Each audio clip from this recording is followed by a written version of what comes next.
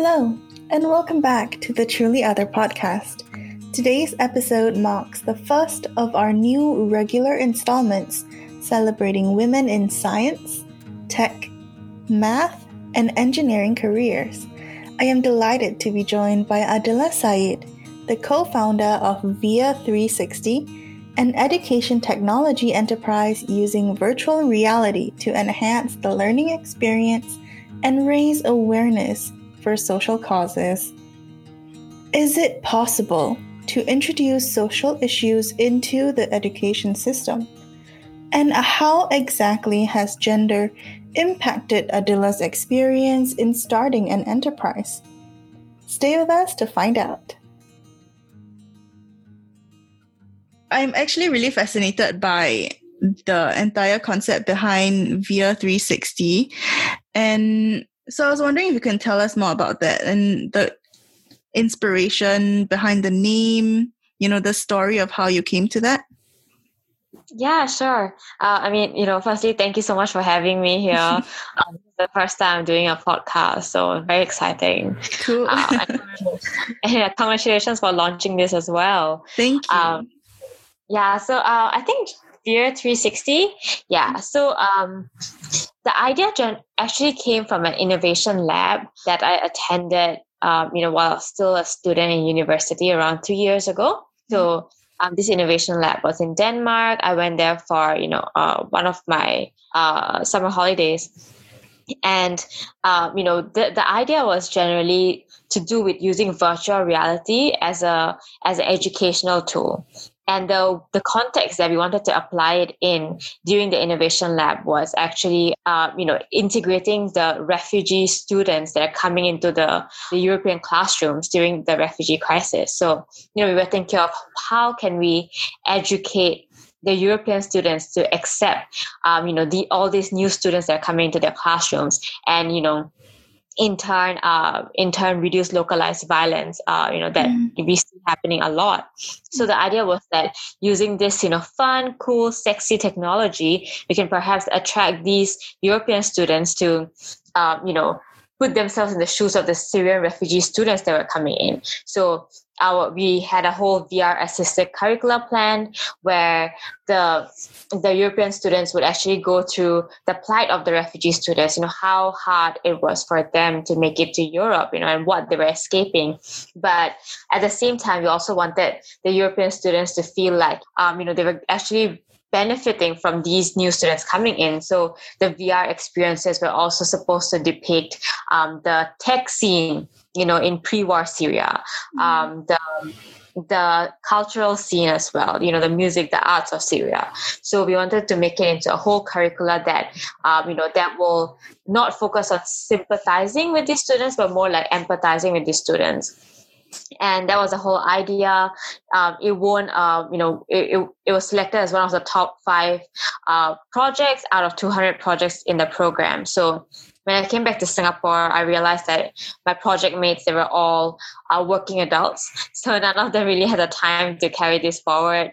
But I wanted to, firstly, I had lots of time, right? Like I didn't have a job. I was a student. And I really wanted to carry this forward. So I basically met my co-founder in university as well. I told her about this plan. She was very, very excited about this. But we realized that, this solution is not going to fly exactly in Singapore. Right? Because, we do not have the exact same problem that we were solving in Denmark. So we decided we wanted to use VR in the context of destigmatizing mental health. When we started out, and we were like, there's this whole roadmap that we want to follow, where we want to use VR for social issues, VR for skills development, VR for experiential learning. But we started out with mental health education, and we just over the last 2 years, we tackled social issues. We tried to create VR assisted curricula for these social issues that were used in schools and universities. We created VR games for skills development. We created VR content for lab simulations, and these are labs that schools or universities didn't have access to because these labs were so expensive to get their students into. Yeah, so I mean, you also asked about the inspiration behind the name. So when we first started out, my co-founder and I, we finished the pitch deck, and the only last slide that was remaining at 5 a.m. in the morning was the title, and we were so tired. We were like, I don't know what we're gonna name it, and I basically said that, I kind of want to name it something like virtual experience, real empathy. And then my co-founder was like, why don't we shorten it and call it VEER? As the project has evolved so much, I think empathy itself has taken a broader meaning for education,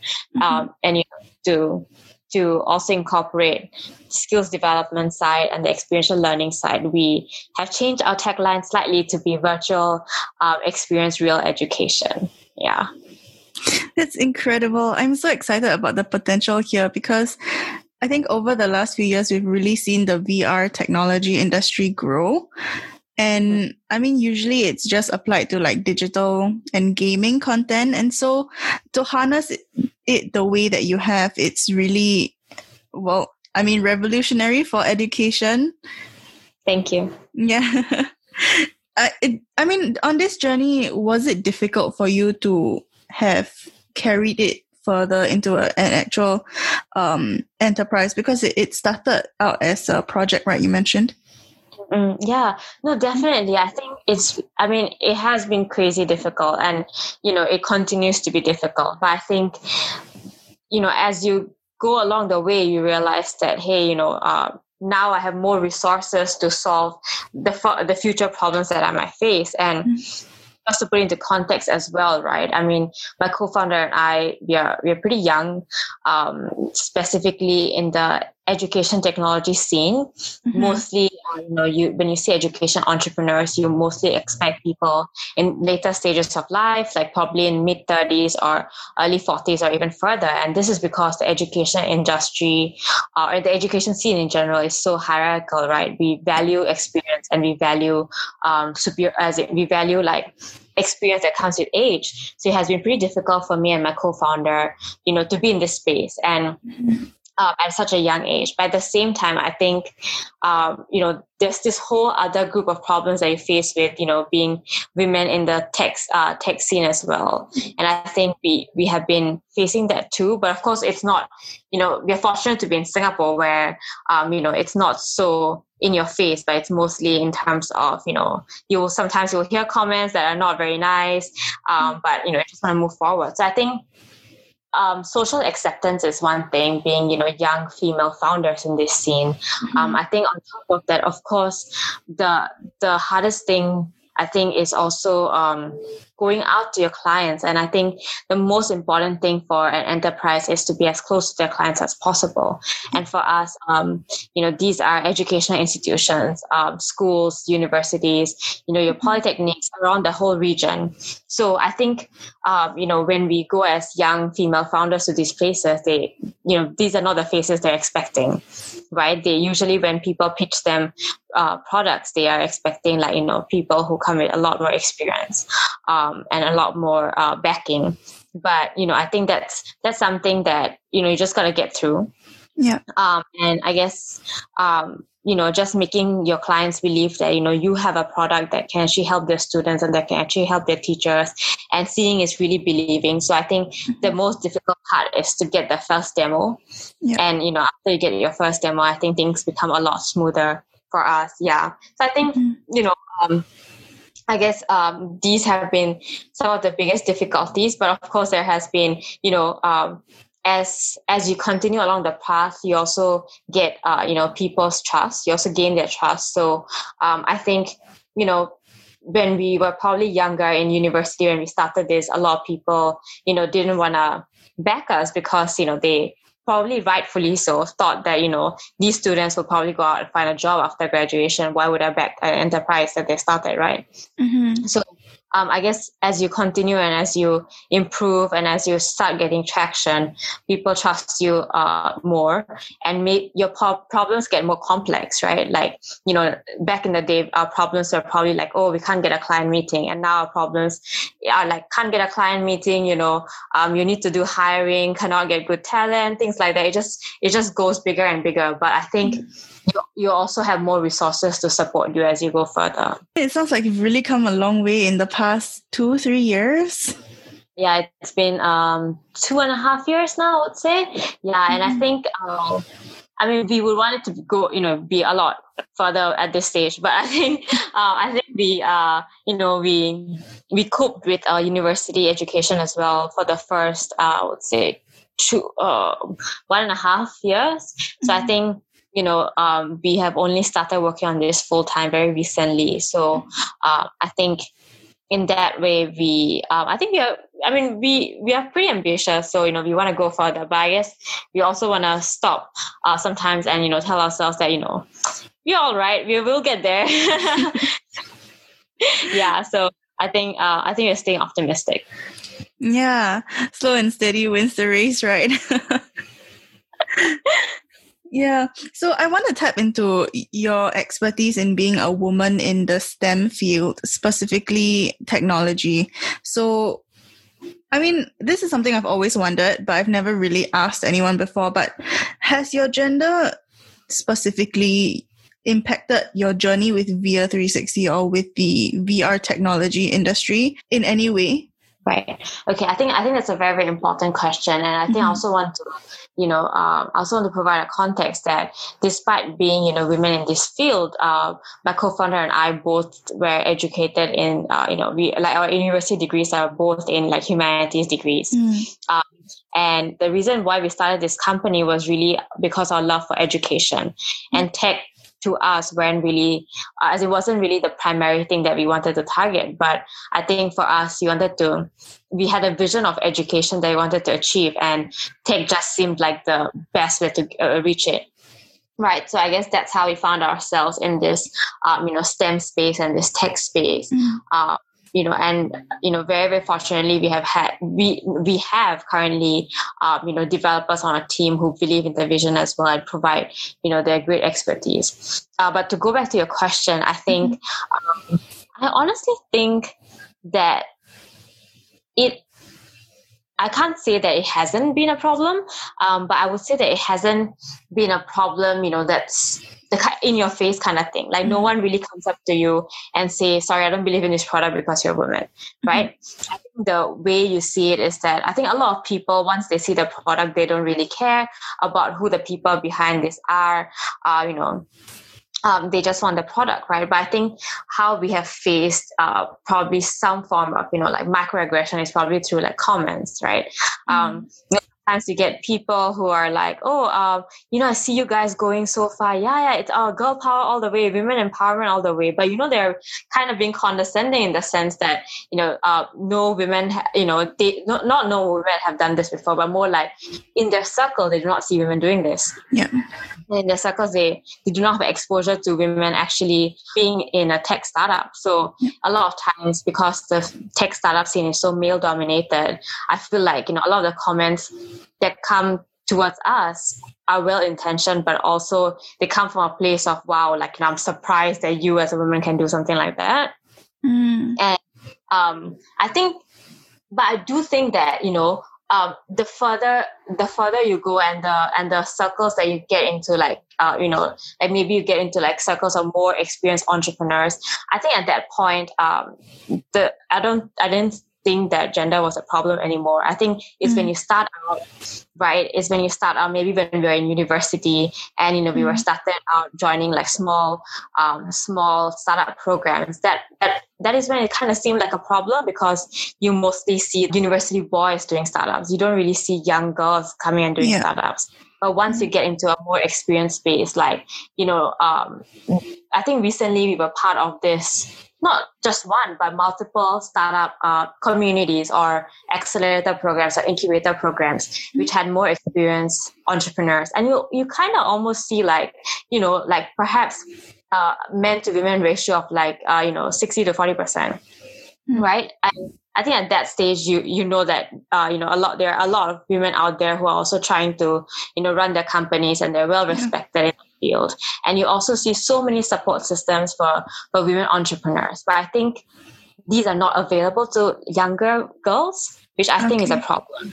Yeah. And I think, a lot of times, I guess when we are younger, we don't have the, I think girls generally, when it comes to confidence and when it comes to like actually showcasing their talent, I think women tend to shy away, whereas like younger men tend to be very confident. And but I think as women get older, they are able to also confidently portray their ideas. I'll give you one example. Recently we have been talking to this like this fund that that is interested in investing in female founders and interested in investing in products that are that cater to women. And we have been talking to them, and she we asked her, we were like, oh, why are you starting this fund? Like, what's I understand you want to help women, right? Mm-hmm. Because there are a lot of statistics that says companies run by women don't get funded. And we were like, but what's your what's your idea for this? And she said something along the lines of, when women pitch, they bring out the focus of, to the challenges there are. They are very cautious. So they don't, go out and say, I'm going to conquer the world. They go out and say that, hey, this is my plan. There might be challenges along the way, and this is how I want to solve to conquering the world. And a lot of investors find it a turn off because they feel like you're not ambitious. And I don't think it has directly anything to do with gender. I don't think anyone discriminates, but when a man goes out and pitches the same idea and just is able to confidently showcase that without any cautionary tale, it seems more confident. And so this fund, they were talking about how they appreciate women, women's style of pitching, which is more cautionary as well. And, it resonated so much with me and my co-founder, because for a long time, and we have been, I don't know how many pitches you have done, probably thousands at this point, but a lot of times we have been told that, oh, you don't seem ambitious enough. And, we always took it as face value. We were like, yeah, maybe we are too cautious. Maybe we're a bit risk averse as people. Mm-hmm. And then, when someone else put this gender lens to this, and we were like, oh my God, this is pretty true. Yeah. When you the way men and women pitch are very different, and the outcomes that happen after these pitches are very different as well. Yeah. Mm-hmm. Yeah. I hear you. Definitely. I'm not sure whether or not that the tendency to be cautious comes from the sort of historical impact where maybe women have to be more prepared for challenges along their way, especially career-wise. The effort that you put into VIA 360 and creating a product that doesn't need you to prove for it to be received by the general education sector is really just inspiring. Yeah, thank you so much. No, I totally agree with you. I really think it has so much to do with the history. It has so much to do with how women in our, Asian societies are brought up as well. Yeah. I guess from a young age, we are told to be more proper. I think at the back of our head, we're always worried about, if we frown, how we might come about, if we if we make a little mistake, how we can we will be portrayed to everyone else. But I think from a young age, men are boys are actually encouraged to be more adventurous. They're like, boys can go out and do whatever they want. Like even young kids, you let them let the boys be, where else you are more cautious about the girls. You want them to behave properly compared to the boys. And I think I know I'm generalizing a lot, but I think it happens, and I think it really translates into all these career choices that women take, and all this the way women portray themselves even in the professional world. Yeah, I think also it might come from this need to feel secure, because there is a lot at stake. It's not only your lifestyle, it's your career and the family perception, public perception of you. Yeah, definitely. Mm-hmm. But I think, if you look into the entrepreneurship scene, even in Singapore, I guess, like I mentioned, right, when we were just going to university events and university startup scene events, we were probably one of the few girls over there, right? But I think it's so inspiring to see that, there are so many women out there, older than us, who are doing such great things. And when we started going to like more established circles of like, the startup scene, we started seeing these women. And I think it's just so inspiring. And you do see that, these women are holding it on their own and actually driving these companies, and, people respect them. People see value in that. So I think I wouldn't say education, but I think there needs to be more inspiration happening for the younger girls, right? I feel like at a younger age, if I saw these women, I would be more inspired and less cautious. Yeah, definitely. There should be more stories and like coverage on these high profile, high achieving women, so that other young girls know that it's not only an option, it's also possible. Definitely. Yeah. So I wanted to go back to something you mentioned about the operations of VIA 360 at the moment. And I understand it's centered around using VR to promote experiential learning, but also awareness for social causes. Am I right about that? Yeah, sure. So maybe I'll tell you a little bit about the company itself. So at VIA 360, essentially what we're trying to do is create greater access to experiential learning. And, experiential learning on its own is very, very broad. So if you look back into your school days, these are your science lab experiments. These are the field trips that you took. Could be humanities related, could be social issues related. These are also mostly like the hands-on practices that you get that help you, in a way, solidify your learning from lectures or worksheets.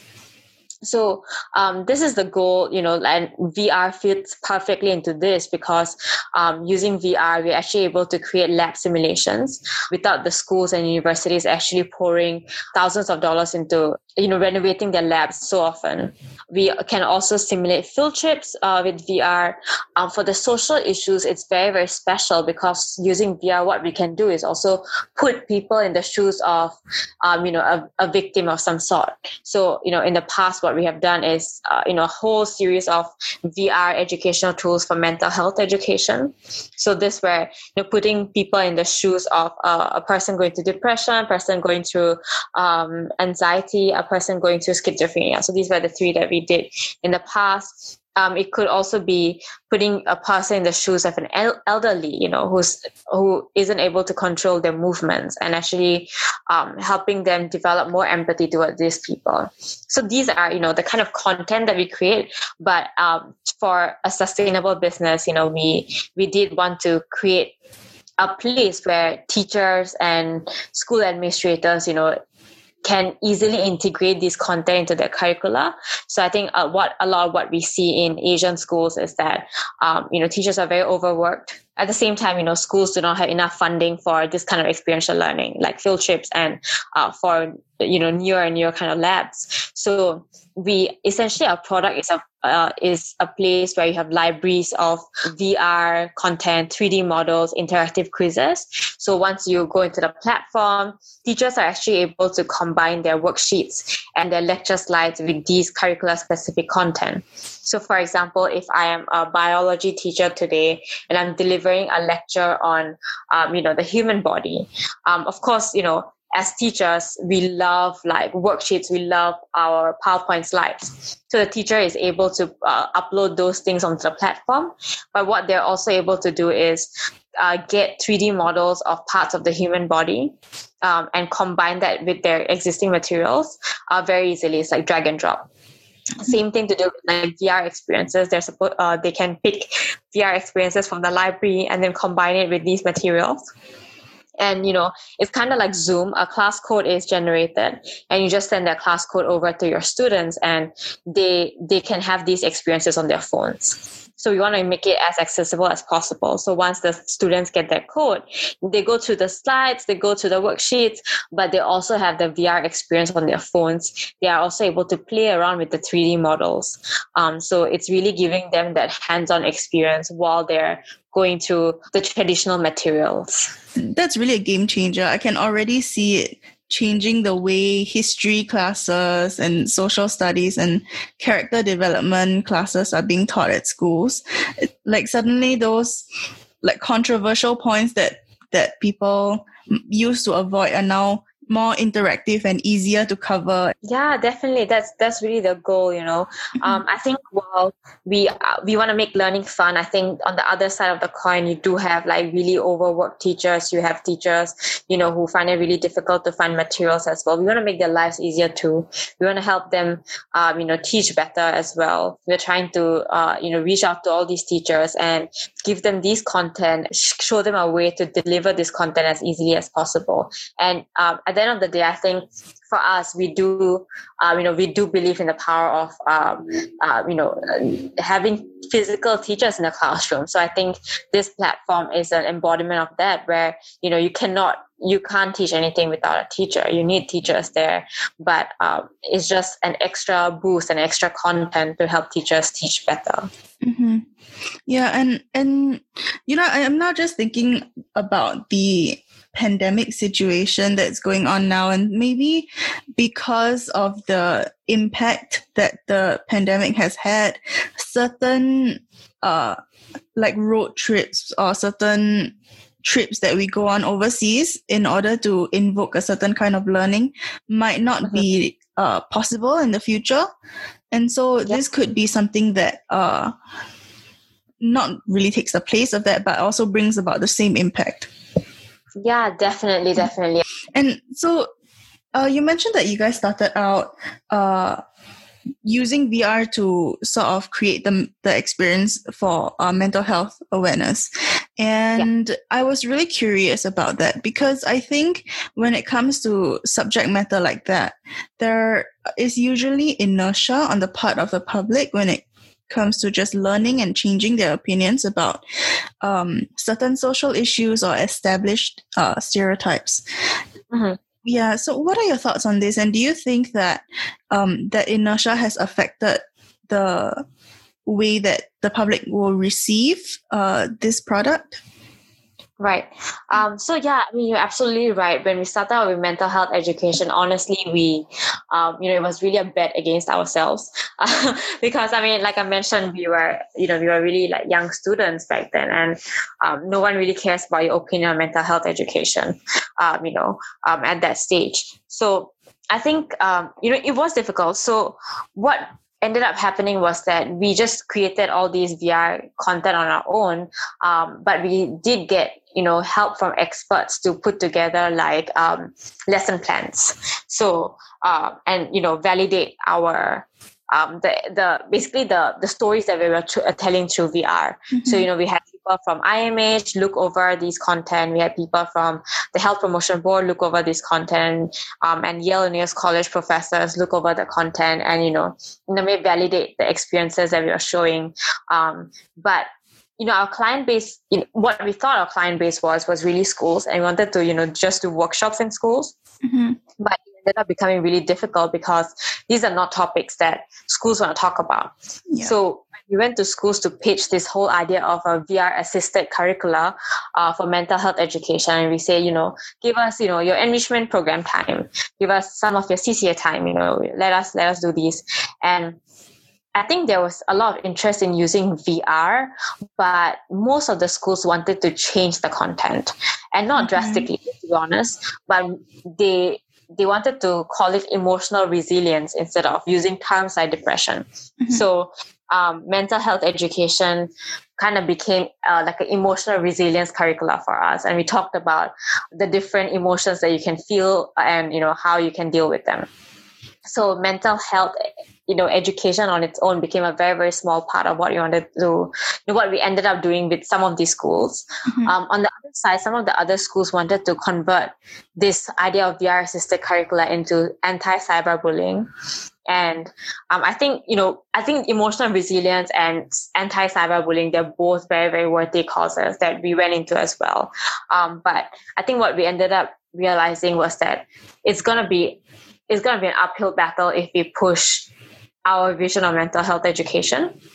And I think we had to evolve it to suit the needs of, the educators, because they didn't want to bring up these topics with their students directly. So I think, on one hand, we were very happy to utilize this concept of VR assisted curricula to help the educators teach a worthy topic. But at the same time, on the other side, I think, it didn't really, we couldn't really go forward with I guess, the more rebellious and ambitious ideas of mental health education that we had. But what did end up happening was that we were able to do a research study with Yale University College's psychology department using the initial mental health education content that we developed. And we ended up producing a research paper. I think there were like 100 over participants who went through the interviews, who looked at the content and gave their feedback, and we did like surveys with them and things like that. So I think it did benefit in some ways, but on the other hand, it didn't really trickle down to the school level as much as we would have liked. Mm-hmm. Yeah, it sounds like bringing subject matter like mental health into the school environment, especially maybe in the local context, is a larger conversation. Yeah, definitely. Yeah. I think it is a larger conversation that is, that probably doesn't benefit, with, I would, for lack of a better word, like vendors or coaches like us coming in and doing a 4-week-long workshop. I think these conversations need to be, need to have like their parents, their families, and their teachers involved on a regular basis. And I don't think, as a society, we are there yet. So I think, it was probably best that we didn't just go in and teach these workshops for a month and then abruptly left.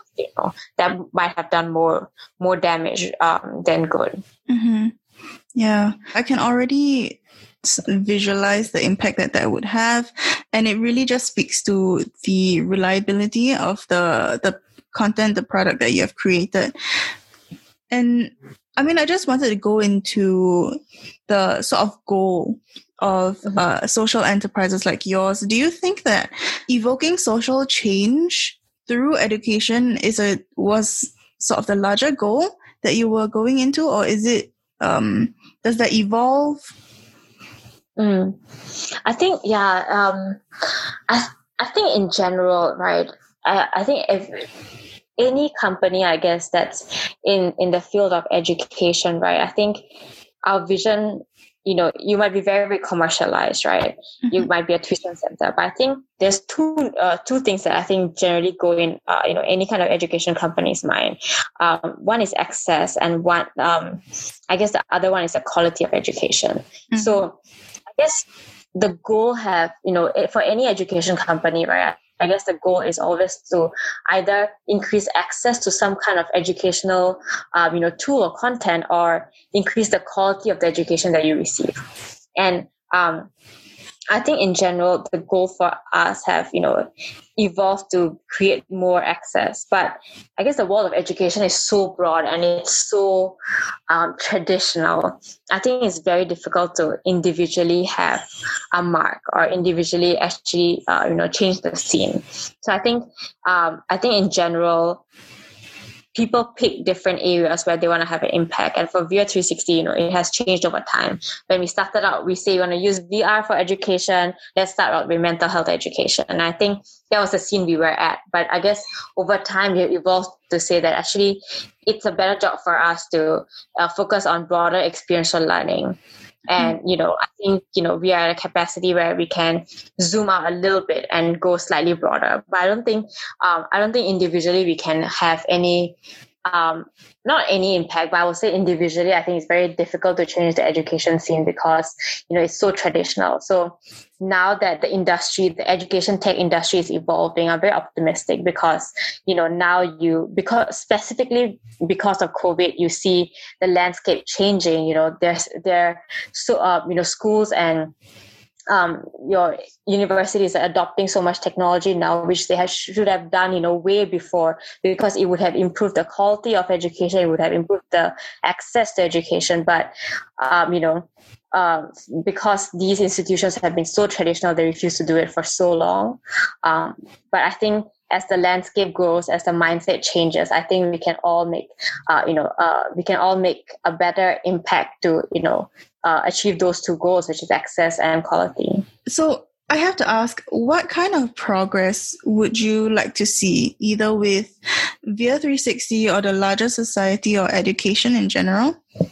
Yeah, okay, I think in general, I guess because it's a question of the larger change, right? I would definitely like to say that it's really a change to do with access. Like, I really hope that, using VIA 360, not just Singaporean schools, which, by the way, we criticize the Singapore education system a lot, in this industry. But if you look regionally, right, it's really a lot forward. But I think we really want to create greater access to these little joys of your schooling life. So, there are schools in Indonesia, in Vietnam, in the Philippines that do not have a functional lab. And we hope that, using VIA 360's products, they can actually still go through their lab experiments, still have, these lab simulations. They can still go on field trips, right? And that's why, when we talk about VR, right, for VIA 360, we always make products on mobile VR. So, if you want to do away with the hardware, you can do away with the hardware. It's really simple. So we really want to create more access to these. And I think I think education should be so much more than just looking through worksheets and just looking through lectures, or just listening to lectures. I really think that experiential learning is something that makes your schooling life memorable. I think experiential learning is something that solidifies your learning. And I think, while regionally there is, access to education in general is being created as well, right? Even in remote areas. I hope that that quality of education can improve if we can put in accessible ways of experiential learning. Yeah. So I think that's really the bigger vision. Like, we do want to provide all these kind of like experiential learning to, people even in the remotest places. Mm-hmm. Yeah, that's really so true. I mean, more than just like the memory or like making education more enjoyable, it's also the lessons that you experience or you really get to feel are the ones that stay with you the longest. I mean, I still remember like the little things when like we used to go to the zoo or like VivoCity to learn about math. Yeah, these are really just the little things that we will take with us throughout our lifetimes. Yeah, definitely. So just before we round off, I'd like to ask if you have any words of advice for other young girls who might have an interest in the industry that you're working in STEM careers, or starting an edtech social enterprise. Yeah, I think, oh my God, like if I look back at my younger days, I think I'll really sit myself down and tell myself so many things, right?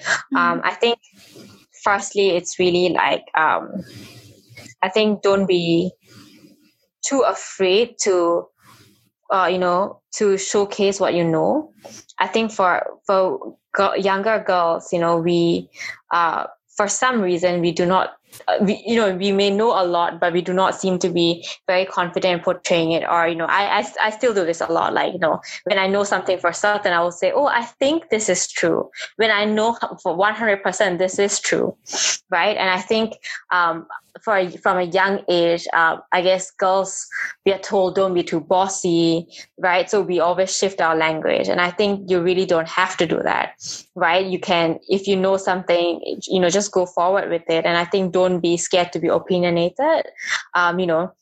Definitely always be open-minded, learn from people, but don't be scared to speak up, because, you have so much to offer to the world. And if people shut you down just because you're opinionated and, you're speaking up, you're probably in the wrong circles. Yeah, I think that's really one advice. But I think on the other side of the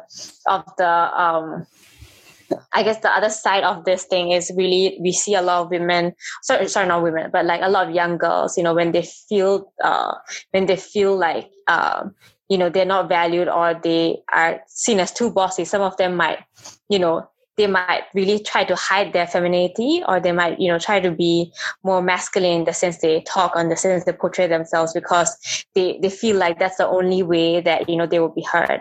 And I think to those girls, I also want to say that, there's so much value to, the empathetic side of being, of being feminine. Like, you don't have to come out and, just so that people take you seriously, have a lower pitch, voice, or like, or act like a man because you think that's the only way people will take you seriously. Right. And I think, even if, just be who you are, even if you think that you're feminine and, that's how, you are, you don't really have to change yourself to act like a man, so that people take you seriously. And, if you're running in circles where you're only taken seriously if you act like a man, then you're still in the wrong circles. Well, thank you so much for all the insight that you've shared. Tell our listeners where they can find you and VIA 360. Oh, okay, sure. I wasn't prepared for this part, but yeah, you can look us up on VIA360.com. You can also find me, Adila's site on LinkedIn if you want to reach out. If you want to talk about a scene, if you want to, just have a chat about education, tech, entrepreneurship, being young, and being a woman in the scene as well. I'm happy to chat. As we arrive at the train we took, take a longing look. Oh.